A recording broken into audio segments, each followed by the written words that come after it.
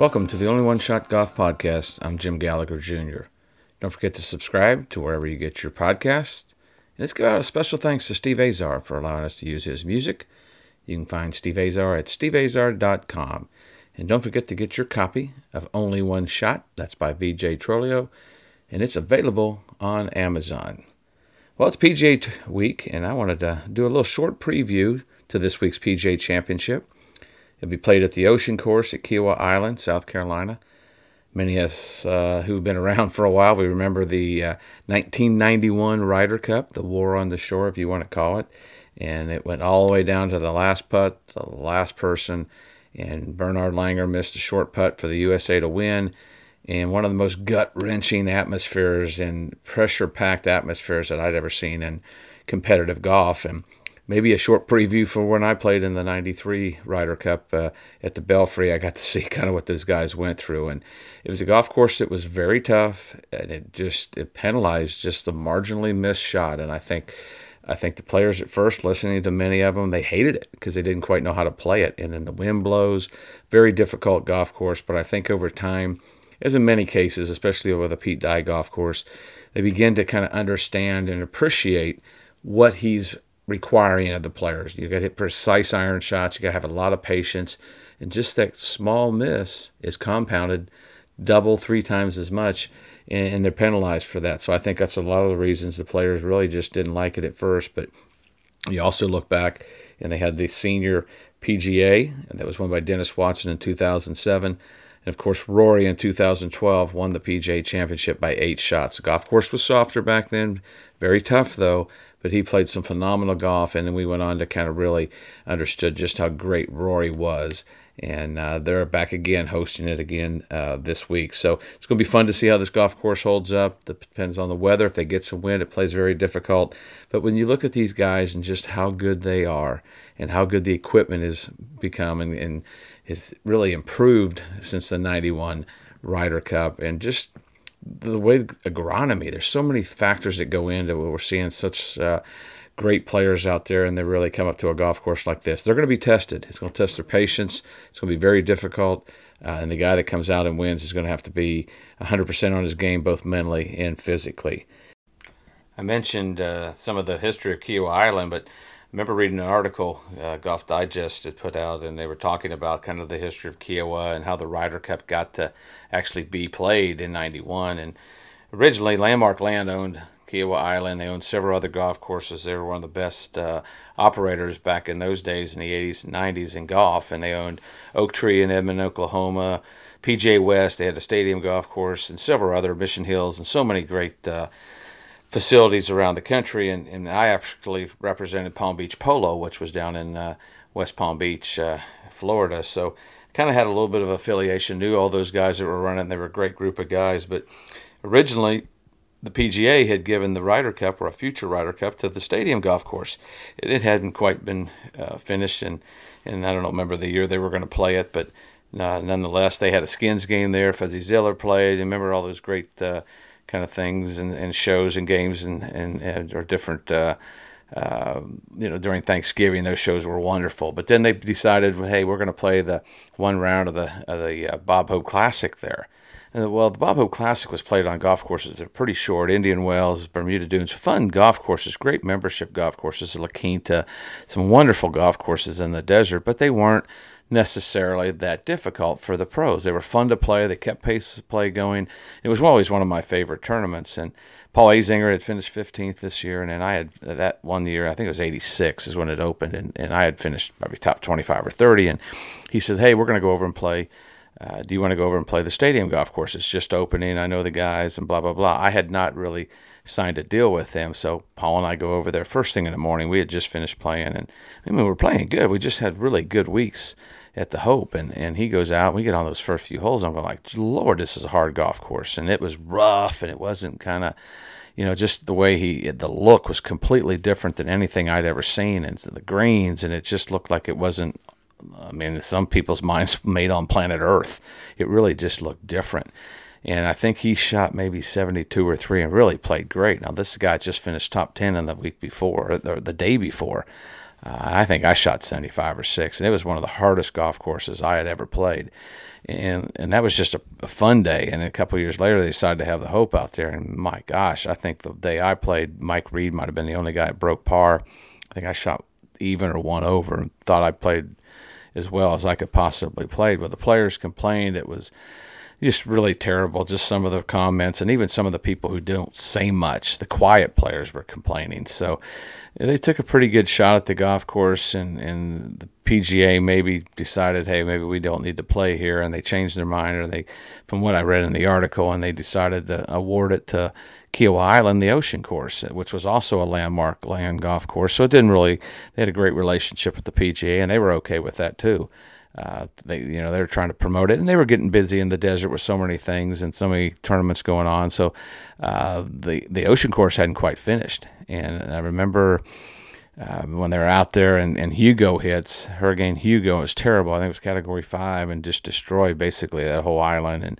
And Pete got in there, and they were so concerned with the recovery that he was actually able to do a lot of things without a lot of people looking over him. And I remember him being quoted, and in the article he's quoted, I want to make it the hardest golf course, and I want to punish these guys if they hit a bad shot. And I think there's a lot to be said to the way Pete's thinking. I mean, as I mentioned earlier, I mean, he requires a precise iron shot. And if you short side yourself, or you go at a pin and you just barely miss it, it's going to penalize you. And lo and behold, they get the golf course finished. They get the 91 Ryder Cup, and we got to see it on TV, and it looked more like somewhere you'd see in the links golf courses. I think the European players felt like they had an advantage because it was like something they had seen over in Scotland. And our players, listening to them, they hated it. They just thought it was so difficult. But I think they just, as I mentioned, they got to figuring it out. But it's kind of how, the Ryder Cup got to Kiawah Island, and now we've got a PGA. So we'll get into a little bit of the history here in a second. But thought that was kind of a cool little tidbit that I read in Golf Digest.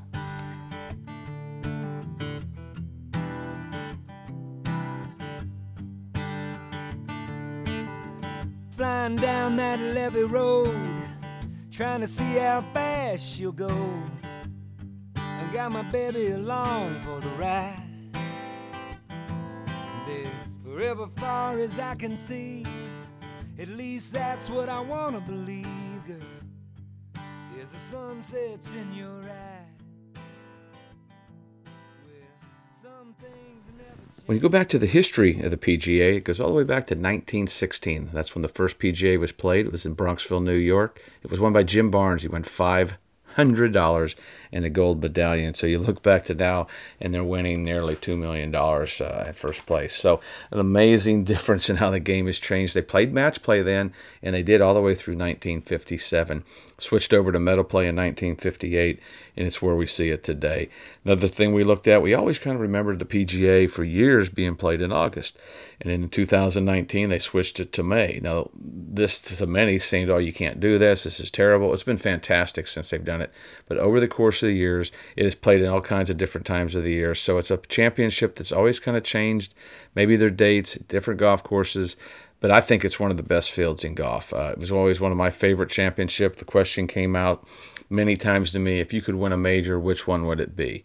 Well, obviously the Masters, everybody would know that, the U.S. Open. But because my dad was a PGA member for 45 years at the same club and is 83 years old, and he's been a member since he's 22 years old. So you look over 60-plus years of being a PGA member, and for all the PGA pros out there that really had a big impact on my golf career as a kid and always welcoming me and encouraging me, it was my favorite championship.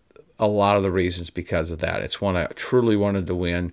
The best finish I ever had up to a point was actually my first one in 1989 was at Kemper Lakes, and I finished 12th. My buddy Rick Paprick, who was then the vice president and really, I guess, the head of marketing for Tommy Emmer Golf, lived in Chicago, very good player. I was represented by Tommy Emmer Golf, and he said, if you get in the PGA, I had signed a contract with them in '84, and he said, if you get in the PGA, I'll caddy for you at Kemper Lakes. Well, lo and behold, I did, and we went on to finish 12th, and it was a great week for me. But probably the most memorable one for me was in 1991.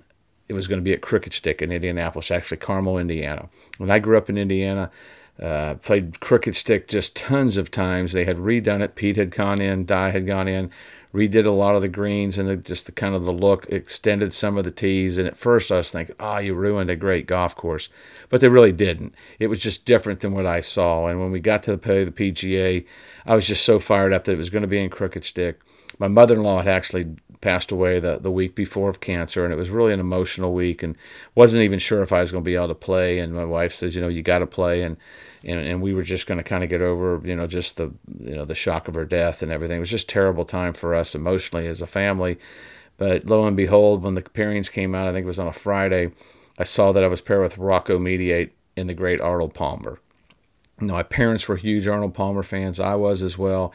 And I'd never really even met Arnold for maybe a minute.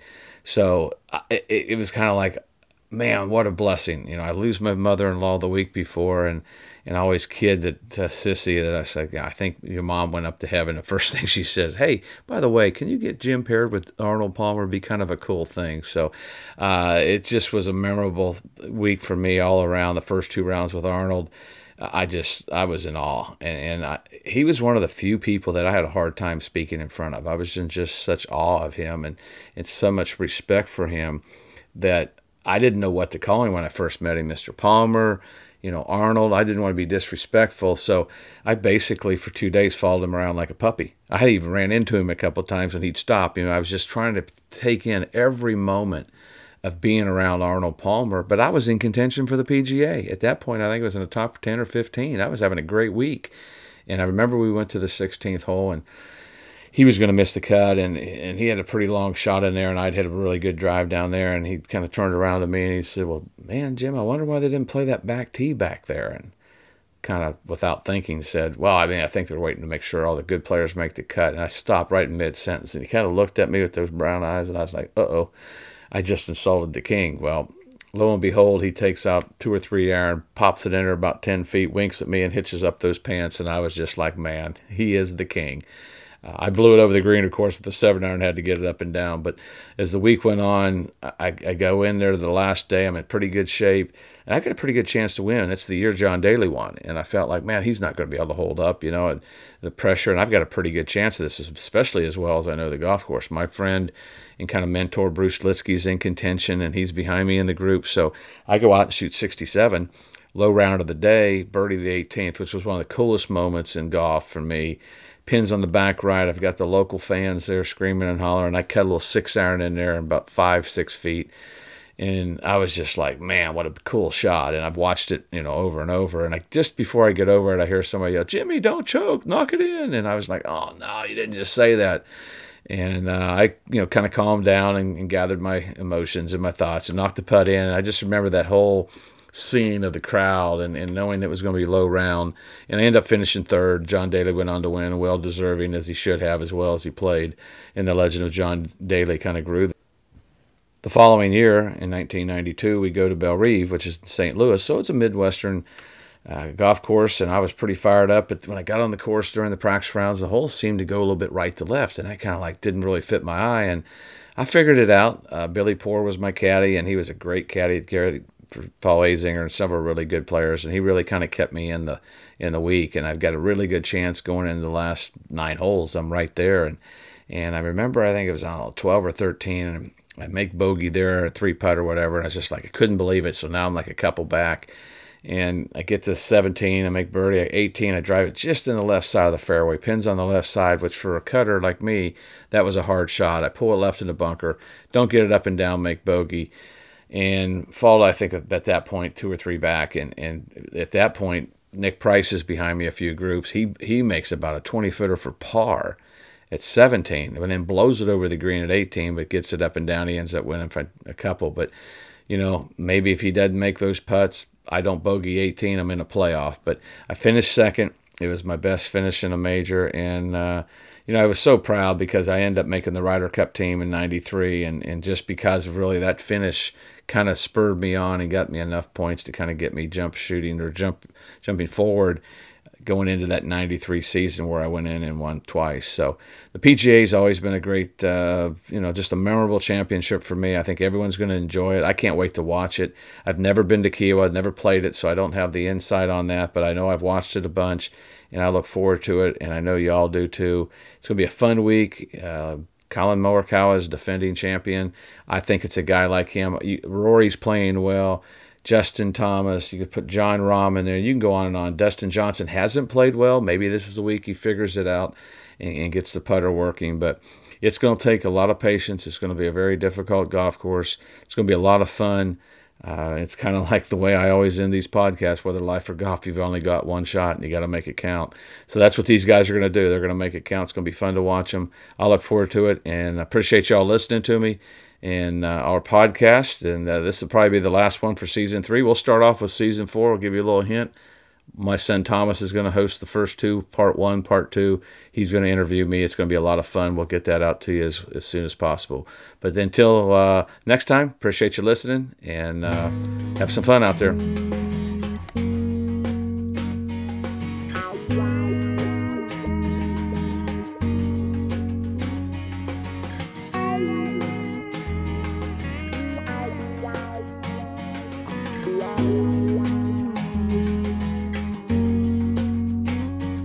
That a broken down car in 8 a.m. traffic, bumper to bumper, nobody laughing, dead cell phone. Somebody throw me a bone, is it just me? Am I all alone now?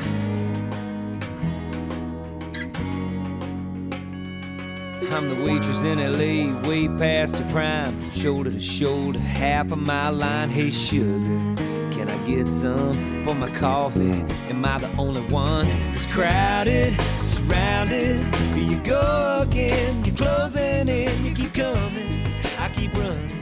Everywhere I turn, I'm knocking into something, so I moved out to the country, but the city keeps moving in.